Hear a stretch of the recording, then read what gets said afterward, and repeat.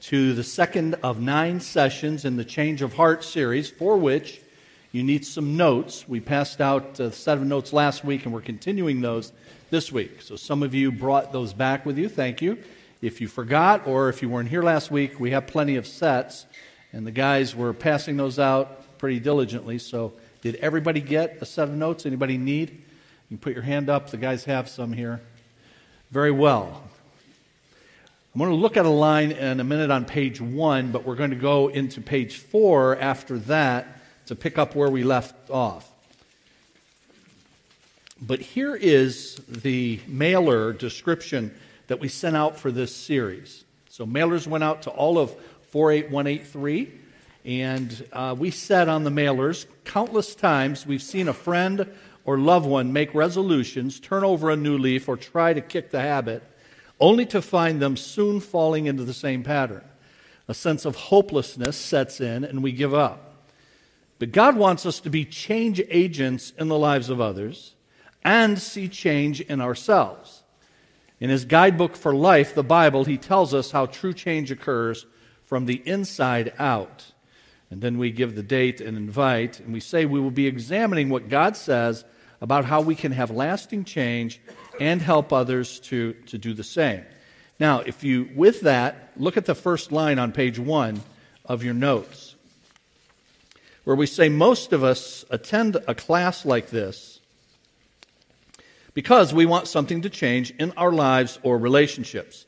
And if you were here last week, you know that I said lives and relationships are identifying two different things. In our lives, we're describing our circumstances, our situations. And then our relationships are our interactions with people. So lives are our circumstances as it relates to our situations. The relationships are our circumstances as they relate to people. So lives, circumstances as it relates to situations. Relationships are still circumstances, but they are as it relates to people. And we can have issues with either or both of those. And most often we attend a class like this because we desire to see change in the area where the problem exists. And if it exists in both, then we want it in both. So we desire to see it change, but that's quite different than demanding to see that it change. And very often when we come to a class like this that's about change and we have evaluated and assessed our own circumstances vis-a-vis our situations and people, then we have this desire, but very often it's morphed into a demand. Even if that's not been voiced, articulated, internally, we've decided if this situation doesn't change, if this person doesn't change, then it's hopeless. And we arrive at that approach through a very normal process that most of us go through. I described that at the beginning of our session last week. If you weren't able to be here last week, we have those recorded, and I gave kind of a very long preamble to getting into the notes, but I think a necessary one that describes this normal process that people go through as we compare and contrast ourselves, sometimes conform ourselves to what it is we're exposed to in the environment in which we find ourselves, the family in which we are raised, the school that we end up attending. Many of these are things that we didn't choose for ourselves, but they're all factors in how we evaluate ourselves, how we evaluate others, and make determinations about what and who need to change. So we decide through that kind of a normal process that it's the situation or this person that need to change or bust, or it's hopeless. Yes, I need to change. And I think everybody in here would probably, if pressed, admit, even in a very difficult situation, yes, I need to change personally. But they must change or it's going to be impossible. I mean, this relationship is toxic. You guys, that's the thing, right? Over the last many years, you're in toxic. And so if a thing is, it's this radioactive relationship I'm in, and that every time I'm around this person, nothing good happens. And if I'm not removed from this situation with that person, then good is going to happen with my life. Now, having said all that, given that long preamble last week, I agree with all of that. It may surprise you for me to say. I agree with all of that as viewed from a particular perspective. That everything I described last week and everything I just described here all makes perfect sense if viewed from a particular perspective. And most people have the kind of perspective that I described last week and that I just briefly outlined today. And if viewed from that perspective, that way of viewing it, then that all makes perfect sense. But at the top of page 1, notice the title of the lesson. It's a change of perspective. So we're trying to make the case in these opening couple of sessions that if you're going to have a real understanding of this lasting change that we all need, and if we're going to be able to help others with the lasting change they need, then we're going to have to see ourselves, other people, the situations properly. And most of us do not. That natural perspective that we acquire and we just pick up and we just go with it, and it accrues over time, and then it develops into the mindset that we all take with us. That perspective is, as we will see, not the perspective that God gives. So, just work with me here. What if there's another, wider lens through which you develop your perspective, through which you view? That's what lenses do, right? But you've got the wide lens. And that wide lens is able to help you view things, see things that you otherwise would not be able to see. And the Bible makes that claim. That's why we said in inviting you to this that we're going to look at God's guidebook for life, the Bible. Because the Bible makes the claim that it's a book from God's perspective.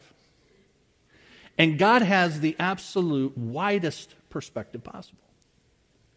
So He can tell you things about you, about other people, and about your situation that it's impossible for you to see otherwise. You can't see it. It's not you just don't see it, you can't see it. I can't either.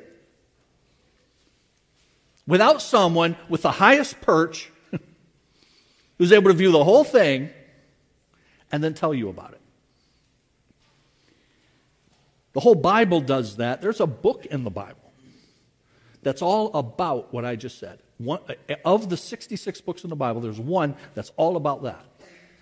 It's got 12 chapters, and it's the book of Ecclesiastes. And Ecclesiastes is all about how you look at life.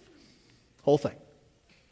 And if you've ever read through the 12 chapters of the book of Ecclesiastes, you come and go away going, boy, that Solomon was a pretty depressed dude. I mean, he goes through this thing and he's describing life, and it's just horrible. But as you go through that, the phrase you need to catch, and I would encourage you to read, it's a short read, 12 chapters. Read the book of Ecclesiastes. See what Solomon, the Bible says the wisest man who ever lived, wrote it. And he gives you this overall depressing view, but you'll find sprinkled throughout the book, he says, that's the view from under the sun. Under the sun. He says that over and over again. S-U-N. That's the view from our limited, earthbound, life-bound perspective. If that's all you got, this is the way it is. That's why it's so depressing. That's why you come away saying, Solomon, man, chill. Come on. But then he has these times in the book of Ecclesiastes where he takes you above the sun. From God's perspective. How God sees what's going on. And throughout the Word of God, you see that kind of thing happening. And failure, friends, to see life through the wider lens means you focus on the limited stuff you can see. And if you focus on the limited stuff you can see, then it makes perfect sense to me, as it does to you, that, look, this toxic relationship, if that doesn't change, this person, if they don't change, this job situation I have with this impossible boss, if that doesn't change, because you've got this limited perspective, as do I. Let me ask you a question, though. Does an ideal environment result in ideal consequences? I mean, if you could imagine an ideal environment, everybody's like you. That would be an ideal environment. You don't have to deal with the boss you're dealing with. You don't have to deal with the job you're dealing with. You don't have to deal with the ailment you're dealing with. You're in a perfect environment. Does a perfect environment automatically yield perfect consequences? And you know, throughout history, including Christian history, people have falsely concluded that if I can just change the environment, then we can get the change we need. And that's why you find groups of Christians over the years isolating themselves.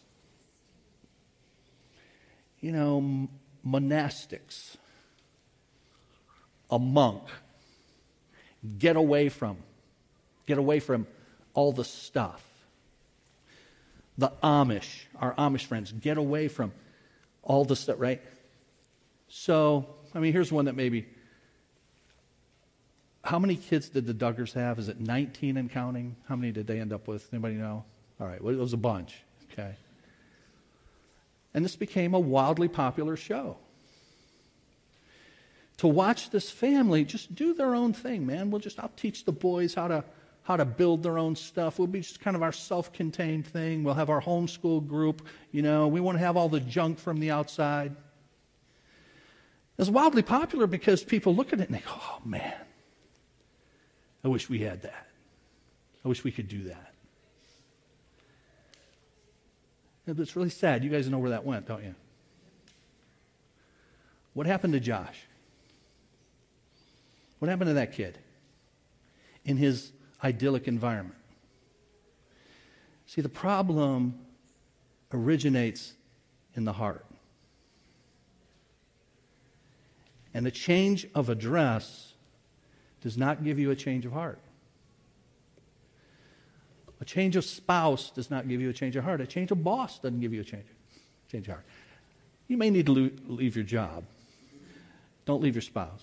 You may need to leave your job. I'm not telling you it's never okay to leave a job.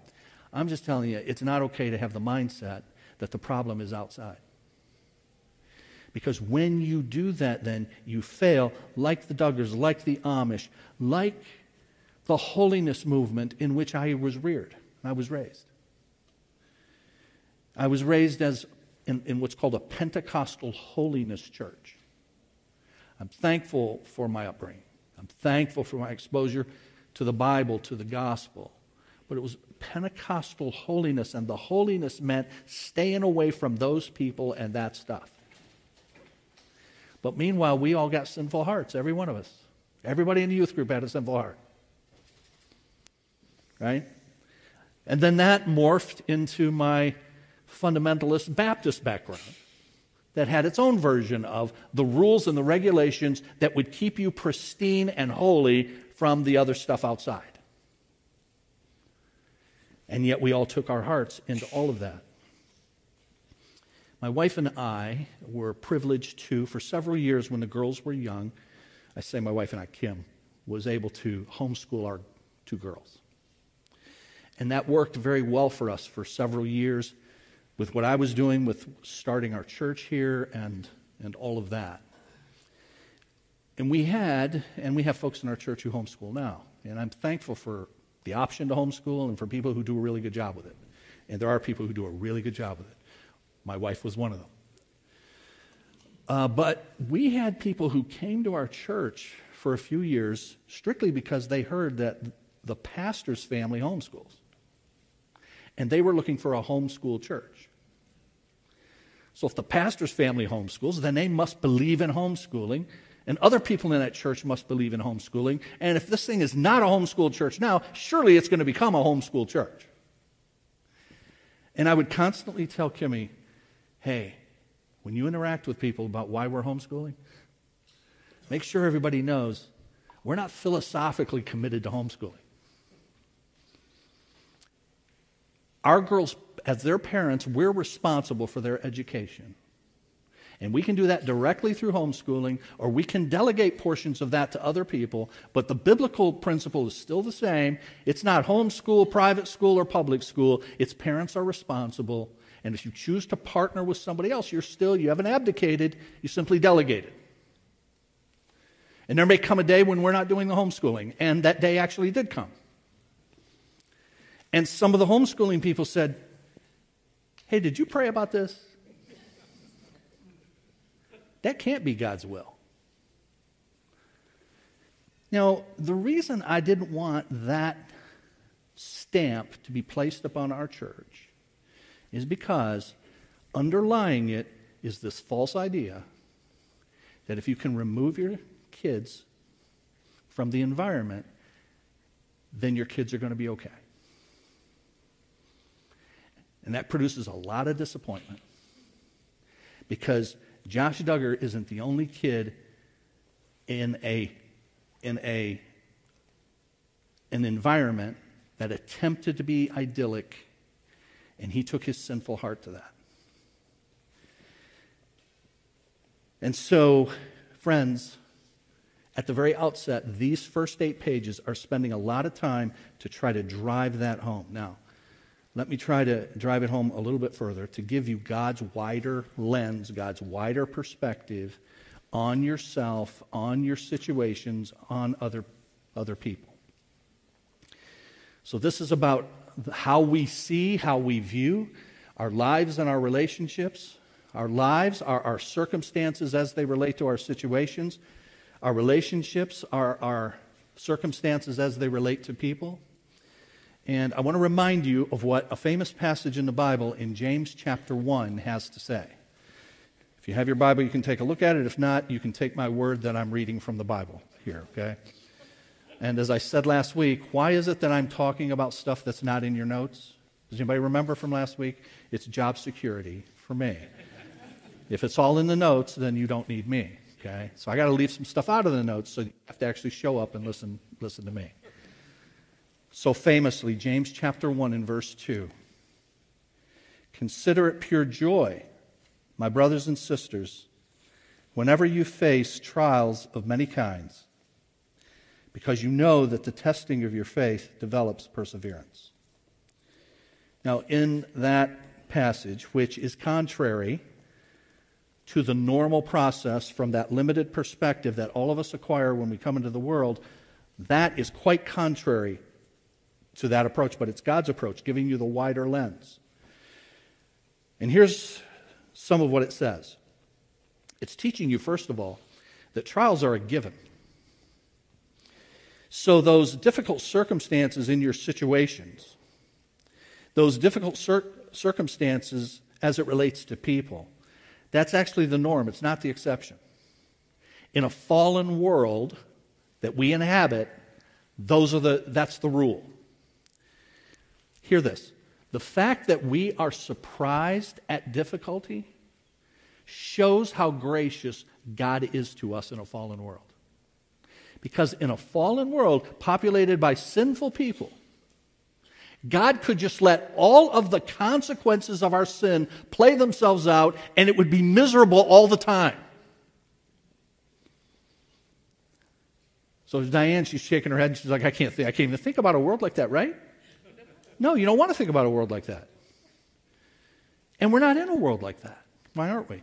Because God, in His common grace, has protected us from the full consequences of all of that. So, but here's the problem. As a result of that common grace, we're surprised then when the bad stuff happens. And the way you really ought to look at it is, given that we are fallen creatures in a fallen world, you ought to be surprised when good stuff happens.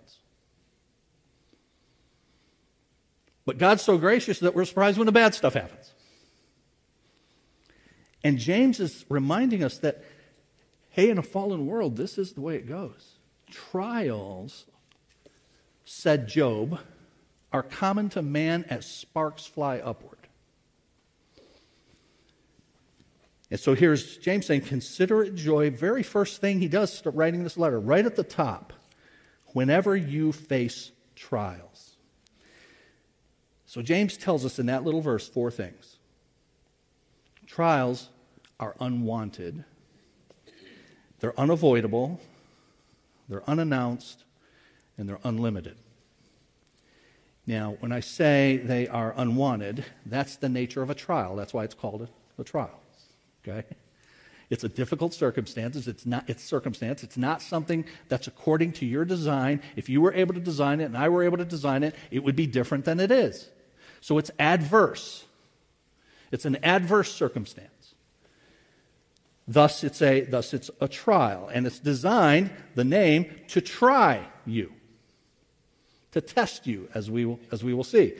So he gives us 4 things in that verse. First, it's unwanted because it's a trial. But also, it's unavoidable because he says this. He says, consider it pure joy, my brothers and sisters, whenever. When, not if. Nobody gets through life unscathed. Everybody faces the trials. Some more than others, as we will see, different varieties, all of that, but nobody gets through unscathed. So they're unwanted. They're unavoidable. It's whenever, not if. And it says whenever you face trials. And that word that's translated face, in some translations it says whenever you fall into trials.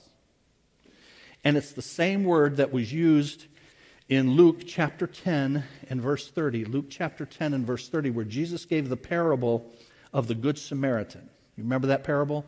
And you have the travelers, and this traveler is going along, Jesus says, and he, quote, fell among thieves. He fell among thieves, and he's beaten and he's robbed. And he's left for dead, and it's the Good Samaritan that comes along and helps him. But in that verse, when Jesus says that traveler fell among thieves, that's the same word as in James chapter 1 and verse 2. You fall into trials. In other words, it pictures you just going through life and getting curveballs thrown at you. You fall into them. They're unannounced. And we've all had that. And I don't know what the future holds for me, and I don't know what the future holds for you in terms of unannounced, adverse things that are going to happen. But James says that's our lot in life in a fallen world. So they are unwanted, they're unavoidable, they're unannounced, and they're unlimited. He says, when you fall into trials of many kinds.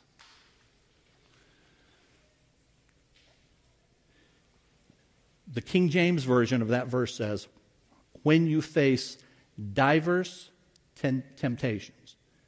Divers, anybody got a King James? Divers is spelled D-I-V-E-R-S. Divers temptations.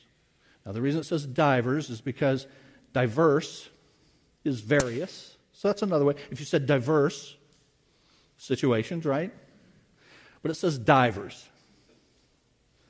And a friend of mine was at a Bible study. And they were using the King James.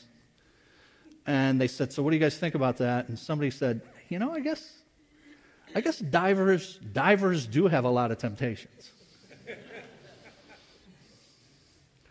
Like James was looking out for people whose occupation was diving.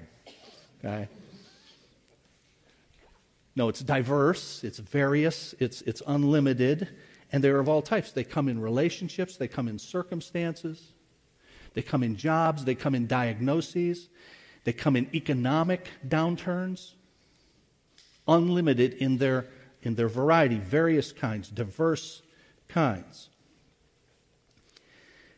But verse 2 says you face these trials, and the Greek word that's translated trials is the same word used in your New Testament for temptations.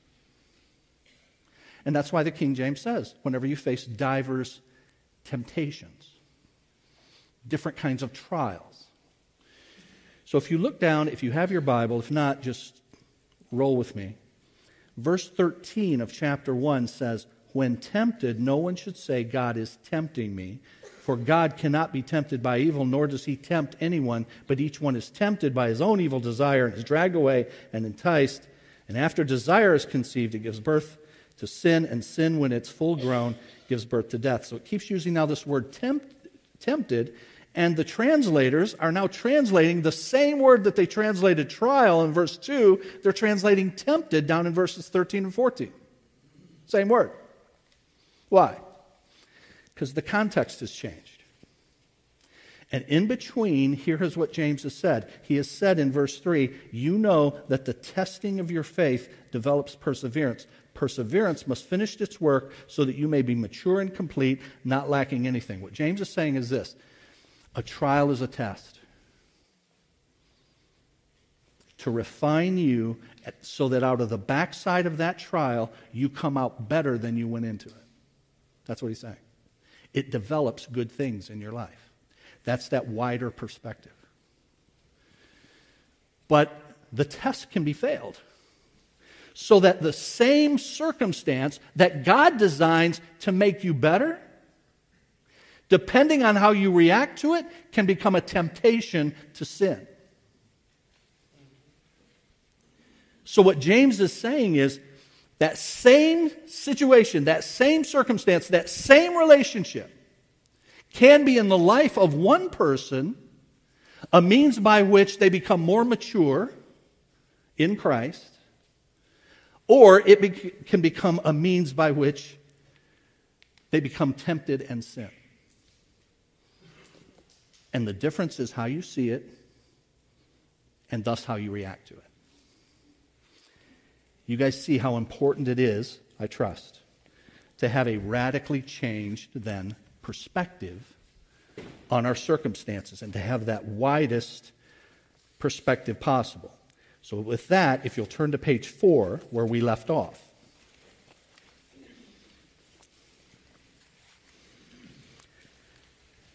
And near the top there where it says start at the right place. To solve your problems, you have to start at the right place. How you begin problem solving determines how it will end. There's a unique first step to solving your problems, and it flows out of your view of the world. Again, your perspective. Problems come and go as sparks from a fire fly upward. Trouble and trials came with the fall of humanity, and they will not go away until Christ comes to rescue us. Working with trouble, then, is part of the human experience, but we don't have to be defeated by this. Whether we're talking about your problems or another person's, there's one truth on which you can hang your hat. God's grace is sufficient. It's broader and deeper than your problems, which is why when working through problems, your starting point has to begin with this Christian worldview. God's all-sufficient grace may sound too simplistic. But that doesn't matter. What we think about truth is not what makes truth true. God's word is true, period. It does not require our intellectual assent to make it so.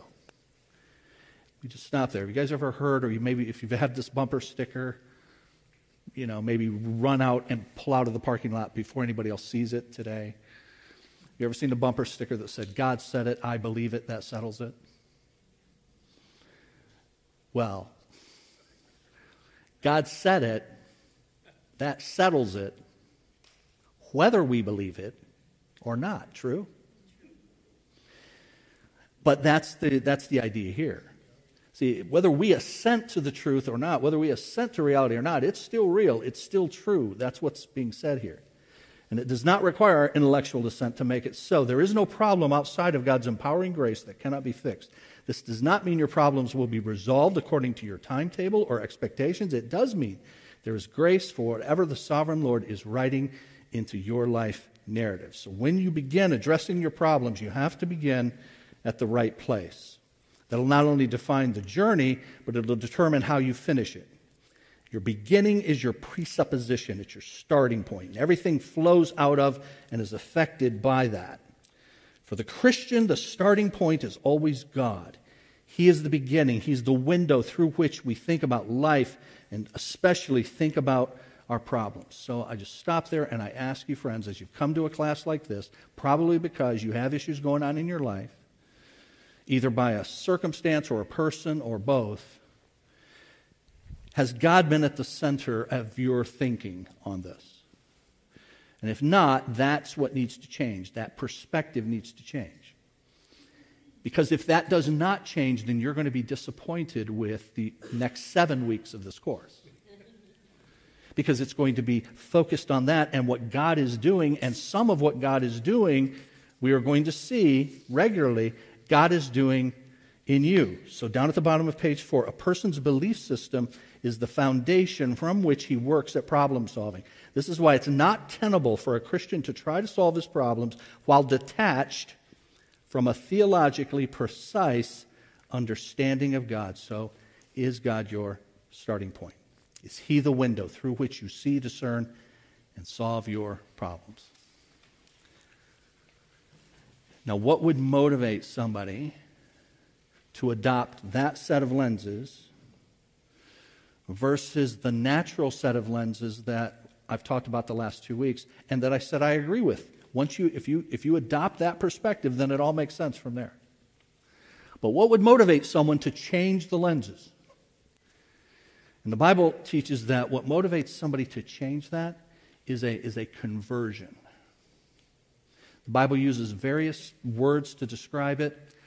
Regeneration, that means the person's been given spiritual life. They've been converted. They now see in a way that they didn't see, and they're happy to look through lenses that they didn't have before.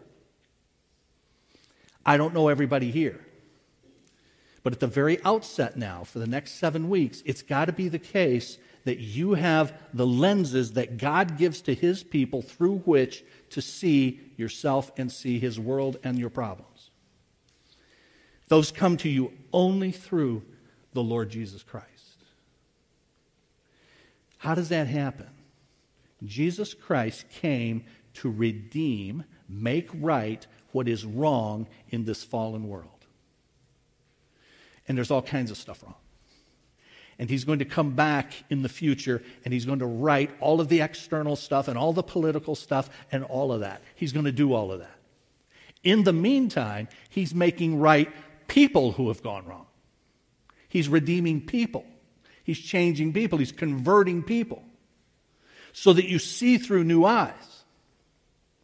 I'll give you an example. When I was 19 years old, I told you I grew up in church. My dad was a pastor. Went to Sunday school my entire life. Memorized large portions of the Bible. And at age 19, I'm on my bed reading the Bible. And I'm reading Ephesians chapter 2, verses 8 and 9 that I had memorized and I had read a bunch of times. It is by grace you have been saved through faith. And this not of yourselves, it is the gift of God, not by works, so that no one can boast. I memorized it, read it, and the light went on, 19 in my bed. And I understood Ephesians 2, 8, and 9 in a way I never did before. I got a different set of lenses. I started looking at the Bible differently. Not just as a curiosity, not just as a book, but as life. God changed me in an instant from the inside out so that now I look at everything in a radically different way. That's where it begins. And I would be wrong, remiss, it would be foolish for me to move forward without making sure that every person here has opportunity to understand that, receive that, and be changed by it. Because if not, friends, you're just going to continue to be on that treadmill that I described last week. And so how does that happen? You have to recognize who you are, where you are, and God does that work on your heart. He may have begun that work on your heart when you got a mailer, or you heard it announced, and you said, I need that, I'm going to go to that, but here you are. And the Holy Spirit of God has been troubling you about whatever's been going on in your life. And you know there needs to be a change. And now he's brought you here, and this preacher type has told you the change really has to come from the inside out. But that's all by God's appointment. You have to have him do what only he can do. You cannot change yourself from the inside out. But he offers that to anyone who humbles themselves and acknowledges their need of it. That's indication of his work in your life, that you acknowledge it. So Christ has come to redeem the world, and he's redeeming people in the world right now, one at a time, from the inside out, who acknowledge that where they are currently is not right. To use the Bible's language, I have sinned against God. I have sinned, therefore, against others. And Jesus is the Redeemer who makes sin right. How does he do it? 2 ways. He pays the penalty for your sin on the cross in full, past, present, and future. When you come to the Lord Jesus Christ, you are not then after that trying to make sure you can maintain it. He forgives your sins even into the future, sins you don't know about. As bad as it's been for you, as bad as you've been for others, as bad as you've been to God, whatever your story is, when Jesus died on the cross, he knew every lousy sin you'd commit, every one. And he still died for you. So don't say, I'm too bad, I can't come. No, Jesus knew. Nothing too bad. So he pays for your sin in full, past, present, and future. Secondly, he lived the life that God made you and me to live. Perfect life. And when you do what I did at 19 in my bed, and you acknowledge, Lord, I'm a sinner. I need you to change me from the inside out. I ask you to forgive me. He gives you 2 things, not one.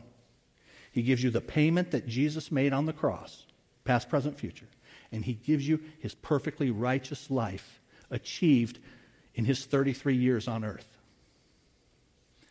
So that you now stand before God as one who is fully righteous, meaning that you're seen through Jesus who did everything right, and your sin is completely forgiven, meaning you have no punishment for what you've done wrong.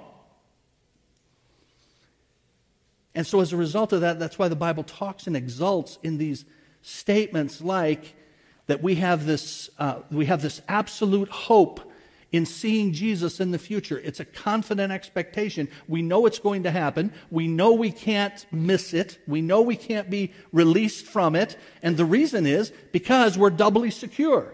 We've got his full righteousness and we've got his full payment. And it all happens in an instant. The Bible says that every person for whom that happens, every person who reaches out to God for that, is given his Holy Spirit. And the Holy Spirit's with you every moment of every day now. So when I say my perspective changed, that's because God is hanging around all the time. The Holy Spirit. And if I contemplate wrong, which I do, he convicts me. The Bible says the Holy Spirit convicts. The Bible says that the Holy Spirit convinces that we are the children of God. It's the Spirit of God, Romans chapter 8, that assures us that we are the children of God. And so I have this assurance, and as I go through life, and a difficult life we all have, in all of its varieties and its fallenness, and I have to face junk, and you got to face junk. But as I face the junk I created, junk that's come at me that other people created, that's life in a fallen world. And in every piece of that, this changed inside-out perspective goes with me. Thanks be to God. And now I can bring that changed perspective, those lenses, to everything that happens in my life. I don't have to go somewhere else. I don't have to have somebody else. I don't need a better church. I don't know where I'd find a better church, by the way. Just saying. I don't need a better church. I don't need a change of environment. I just need Jesus to help me. And he does. He helps his people because they're in tune. We're seeing it the same way. We're looking through the same lens. So we're going to end our time in just a few minutes. We're going to bow and pray. And we offer you opportunity to come to Jesus Christ. and to start this series with that changed perspective. Now, you say, well, you got through 2/3 of a page. Good for you.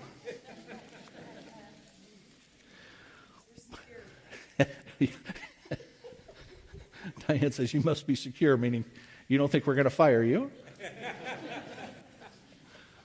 No, those pages 5 through 8 are just reiterating what I've said about the starting point and the need for the starting point and the ill consequences if you don't have the proper starting point. So I encourage you to read those this week if you haven't already, and then we'll give you another set of notes to continue next week.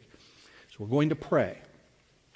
And as we pray, those of you who have a relationship with God through the Lord Jesus, and thus you've been given the Holy Spirit and this different set of lenses, thank Him for that. Thank Him profoundly for that. And those of you that came into this room and you didn't know what that was, you didn't know you needed that new perspective, you didn't know you needed the inside-out change, this is your sacred opportunity to receive that. And so when we bow and pray, you pray to God, and you say in your own words. There's no magical incantation. There's no formula that the Bible gives. It's you from your heart silently speaking to God and acknowledging this sin that I talked about is you. That you have an inside problem that only He can change. And that you believe that Jesus Christ is the Redeemer. He's the solution to that. That He paid the penalty for your sin, and He lived exactly the way God had designed us to live. And we will live in the future when we are with Him. So, Lord, I'm a sinner. Jesus Christ is the solution to my sin. I believe He died on the cross to forgive me. I ask you to apply that to me. I believe He lived the way I'm supposed to live. I ask you to apply that to me, and I give my life to you. He gives you the Holy Spirit, and you have that changed perspective. Let's pray. Father, thank you for this sacred time to look into your book for a radically different perspective on ourselves and on our circumstances. It's not the natural way of looking at things. We look at things through the earthbound, limited perspective with which we are born. And so it's natural and it's understandable, and all of us have done it.